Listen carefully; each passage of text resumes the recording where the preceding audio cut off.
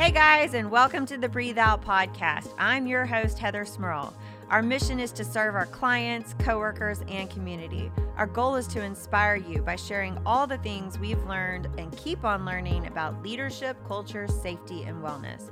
We hope our message today brings impact and value to our listeners. So let's get started. Hey everyone, I hope you're having the most amazing Monday. I thought today we'd talk some about annual planning. So this past week, we did our annual planning, and I thought maybe I'd share a little bit about how that went and what I've learned from planning for a good part of at least 20 years I've done annual planning. So here's a couple nuggets I've learned over time. Always go out of town. Never do annual planning in your hometown. There's too many reasons to get distracted, to say, oh, I got to go to this, game for my kids, or I got to go to this event for so-and-so. And so you don't really block out the time effectively if you're doing it in your hometown. Now, you don't have to travel super far away, but you do have to get away. So this time we went to Austin, 3-hour drive, easy peasy, and rented a house on VRBO and in downtown Austin, where we could have lots of beautiful scenery to get outside and, go to nice dinners if we wanted to, and just really enjoy the time away. So the first thing is always pick a venue away from town. We've always rented a house or stayed at a nice hotel. Year before, we went to Charleston, and it was just Brandon and I, and it was incredible. This year, Brandon and I went for half of it, just me and him, and then we brought up our leadership team for the other half of it, and then Brandon left and I stayed. So I spent a solid week, literally Sunday to Sunday. In fact, I just got home. I'm recording this podcast. Sunday to Sunday, doing nothing but brainstorming and dreaming and thinking about vision and really trying to put all the pieces of the puzzle together, and listen to advice from mentors and consultants, and look at other ways that we can really, really level up our company. So one of the things I did beforehand, and I pretty much do this every time, is I do my prep time, right? So if you're going into a football game or whatever, you're going to practice, you're going to prep, you're going to rehearse. And so I spend as much time as I can find to really pour into myself from a leadership place. So I read as many leadership books as I can in the last month or two. I listen to as many leadership podcasts as I can possibly get my hands on. I look at it from all different aspects. I start asking questions. I start talking to our team about, hey, I want to do annual planning. I really want you to be honest. Your candor is how we grow. If people won't be honest, we can't really take anything to the next level. And so I really start the prep work well in advance of when we're going to go. And that is really what makes it so that when I get there, I'm already in a good mindset. I don't wait to get started on thinking about annual planning the day that annual planning starts, if that makes sense. And so when we do our annual planning, we plan out a 3-year vision, a 10-year vision, and then a 1-year plan. And every year we wipe the 3-year vision and pretty much start over. Where do we want to be 3 years from now? And what does it look like to get there? And what does it look like from a financial perspective, a hiring perspective, a systems perspective? Leadership, do we have enough of the right leaders to even go to that next level? So we really back into that, and we start with, what does a 3-year vision look like? And then if we were to achieve that vision in 3 years, what would a 1-year plan look like to make that 3-year plan or vision a reality? And one of the podcast that I always listen to is EntreLeadership. I listen to it every week. If you finish this podcast, go listen to EntreLeadership. It's on the Dave Ramsey show. It is incredible, and I get so much great stuff out of there. But one of the things that Daniel Tardy says over and over again is healthy things grow and growing things change. So healthy things grow and growing things change. So I've really been thinking about that. Healthy things grow and growing things change. Because you guys, we have been through so much change this year. I mean, talk about a million pivots. We started this time last year really looking at our company from a, hey, we're at a ceiling. We don't know how to grow any further. It's not that we don't know, we can't grow any further because things have just really gotten difficult to keep our hands around. And so we really tried to look at what we needed to do to break through the ceiling that we were at. And one of the first things we noticed is that we were doing too much for too many different kind of clients. We were kind of turning into a Walmart, so to speak. And that's never been our forte. Our forte has always been boutique, very specific types of clients who are focused on similar goals as we are. And it's not that any client we had was bad. It's just that we had lost focus on what we really needed to be focused on. And so what had, at one point been like a fine dining restaurant had turned into a cheesecake factory with a menu so big you couldn't keep up. And so we tried to go back from a cheesecake factory to more of like a Perry's restaurant and really focus on, let's have a better, more focused, menu that's not just quite all over the place, but still is, high level, high service, very focused, but intentional about what we're doing and really define what is the right client and the right focus for us.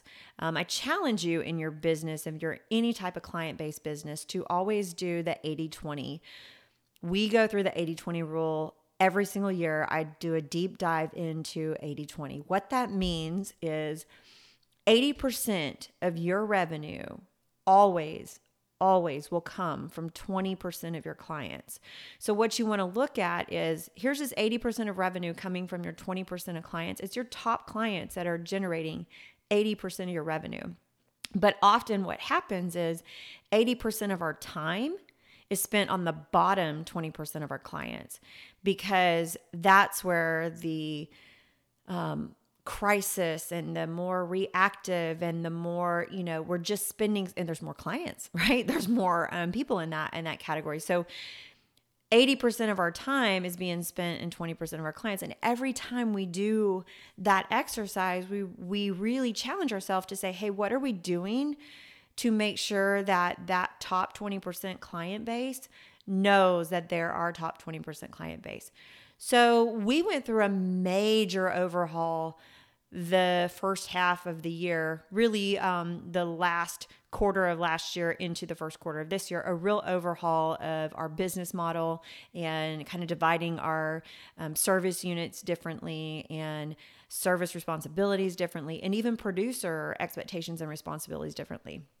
So we had gone through this major change within our organization that we knew was going to take a good solid year to implement.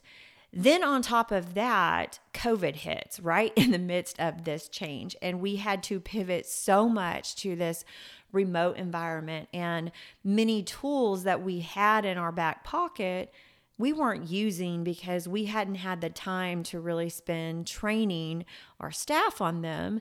So we had to really just rapid fire out all these things that we had and push our staff to use a lot of different tools all at one time. And how to learn how to video conference, how to learn how to, communicate in a whole different manner, how to use our phone system completely different, how to use our communication with our clients completely different.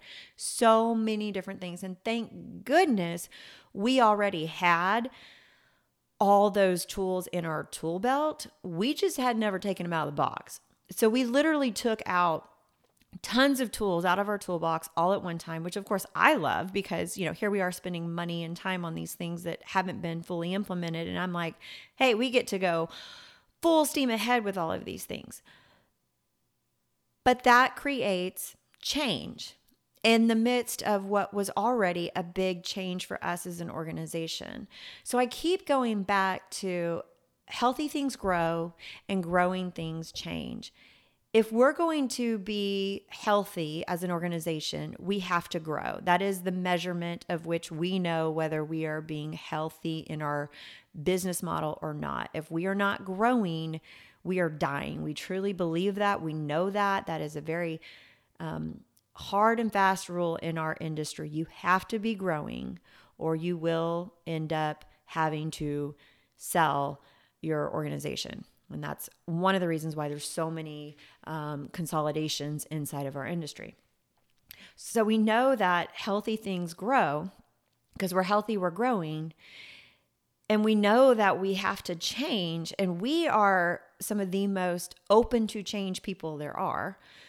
But knowing that healthy things grow and growing things change helps us kind of look at it like, hey, these changes are because we're growing, and that's a way to choose joy in the process, is to look at these things are going. So one of the things that I asked our staff to do was to answer a survey that was completely confidential and basically do a SWOT, a strengths, weaknesses, opportunities, and threats, how they viewed it from High Point. And so the questions that I asked was, what is our top strength? What do you view as the biggest strength of High Point? And then what is our top concern? What do you view as the biggest weakness of High Point? And then my very favorite question is the growth potential question. If you could add one thing to High Point, one tool, resource, a person, etc., to enhance growth, what would it be and why? And then again, I asked them to dig deeper into their specific role. And this second set of questions, these next two questions, I got from listening to Craig Groeschel, which has an incredible leadership podcast. He's also a pastor. His podcast has got so many great nuggets in it. So again, another one to go check out. But he talked about how growth creates complexity and complexity kills growth. So I sandwiched the two and I said, okay, healthy things grow, growing things change. Change sometimes creates complexity. So growth creates complexity, and then complexity can kill the growth. So I wanted to go deeper into the specific functions of each person in their role and ask some other key questions. What is the one thing you feel could or already is impeding High Point from growing? Where do you see an ineffectiveness? What are we doing that frustrates you, takes too much time, or slows your progress? And then the last question was, what specifically would you do to simplify immediately? What would you eliminate, reduce, condense, or consolidate? So I asked these 5 questions from each person in our organization, and there's different schools of thought. I personally didn't give them this survey until I left, and I asked them to complete it right away. I gave them no time to think about it. Some people would debate that that is a wrong approach, that you should give people time to think about it and you should let them, formulate their answers. My reason for having them answer it so quickly and so abruptly and giving them no time to think about it is because I want genuine gut responses of where they're at. I don't want them collaborating with each other and then deciding how they want to answer a question. So I used to do this survey and I would let them all turn them in and I'd give them, 2 weeks to think about it. And I would say, if you had a magic wand and you could do anything inside a High Point, what would that be? And the first couple of times, the first couple of years, man, I got some really amazing stuff. But my team's pretty smart and they know how to manipulate. Hey, it's a trait that we all, embrace. They got together and started saying, hey, if we all 10 say this one thing, then we'll get our wish. So power in numbers, they would really manipulate the survey and start saying, hey, well, if we all say this, then that's what we'll end up with, because Heather will do anything that we say we need, especially if there's consistency in what we're asking for. I caught on to it when like 10 of them asked for a ping pong table. And I thought, okay, this has gone the wrong direction. So now I've intentionally said this year, hey, I don't want you to have any time to think about it. And some of our staff didn't really like that idea. They were like, this is, you're not going to get your best answer. We even had some debates within our leadership team about we maybe didn't get the best answers. But my perspective is that if I can get people in the moment to answer questions that they don't think too deep about, they're giving honest gut answers. They're not looking for the right answer. So I can really, really find the blind spots, find the gold, find things that I would not necessarily be able to find if people had more time to articulate what they want to say. So that was my choice, was to give it to them kind of abruptly and ask for a favor to complete it very quickly. Again, some of my staff was not real excited about that, but that's just my philosophy, and it worked. So the survey came back. We got some great stuff from it. And what it said over and over again was change is frustrating me. Change is hard. Change is, all these things. And then at the same time, when we talked about what was the strength, most everybody unanimously said the biggest strength of High Point was our ability to grow, our ability to challenge each other, our ability to push each other, the culture that we have, the culture that doesn't allow mediocrity. And so it was all about culture and growth and family and push. And then the biggest concern or weakness was the rapid amount of change. And I got to thinking, growing things, healthy things grow, growing things change. Growth creates complexity, and complexity kills growth. So they're feeling all this change. And in the moment, it's very difficult because we're pursuing a ton of discomfort. We are really pursuing discomfort with all these changes. And they know that it's going to result in growth. But in the midst of it, you have to recognize that it's still really, really, really hard. It's really hard on your staff. It's really hard on your team. You're always going in a different direction. Communication gets twisted easily. All sorts of crazy things. So from the survey, I was able to find some incredible nuggets that I am super excited about. I really don't want to share them on this podcast because I haven't talked to my staff about them yet. And, but I will, at some point share some of that. So let me go back to annual planning. Always do it offsite. No matter what, do not con yourself into thinking you can just make a day at your office in the conference room to do annual planning. You need to go away. You need to go away. You need to go away. Then after you get away, decide who you're going to bring. And what I liked about doing it so close to Houston was different people could have came up at different times, which is actually how it worked out. So different people kind of came throughout the week that allowed time with that. Another thing I would highly, highly recommend is at least one of those days, work with the consultant on that planning. We have an incredible consulting firm that we've used for forever. And we would not have gotten where we got as quick as we got without him guiding us through that, because we can't see what someone else can see. You will never be able to see what someone else can see looking outside the business into it. You're too close to it. So having him, who knows us very well, but still can take a step outside, can help us get to the right conclusion very quickly. I don't think we would have gotten where we got without that day. In fact, I know we wouldn't have gotten where we got without that day. And he posed some really, tough questions, very similar to the ones that I asked our employees to complete prior to that. But again, only gave us a little time to answer as well, because he was looking for our gut response as well. We tackled some major stuff, and excited that we feel like we were able to make a roadmap to continue to bust through that ceiling that, quite honestly, we hit about a year ago. Going to that next level requires a whole new set of disciplines, a whole new set of structure, a whole new set of changes, all those things that go into that. But we were able to make that mind shift over this past week, which was really, really, really incredible. So I would highly recommend that you always do annual planning. That is part of our cadence for every single year. We've done it differently.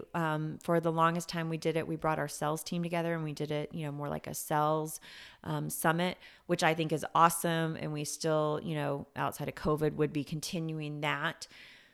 But there was something different about just getting away with the leadership team and really focusing on structure and design and how to simplify things, and where we have too much complexity that might be killing the growth, or where we have, whatever issues they are, that we're able to really, really dive into them.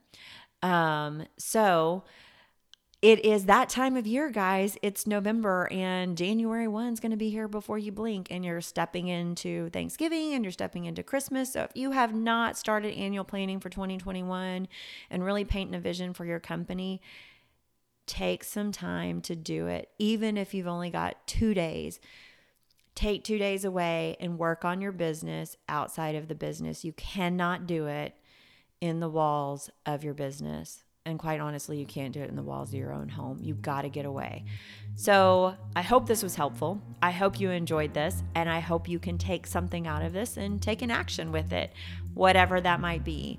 Use our survey questions, poll your staff, go to Austin. It's great. It's beautiful. A lot of really weird people, but it's good. I love you, Austin. But where we were at, a little bit on the freak side.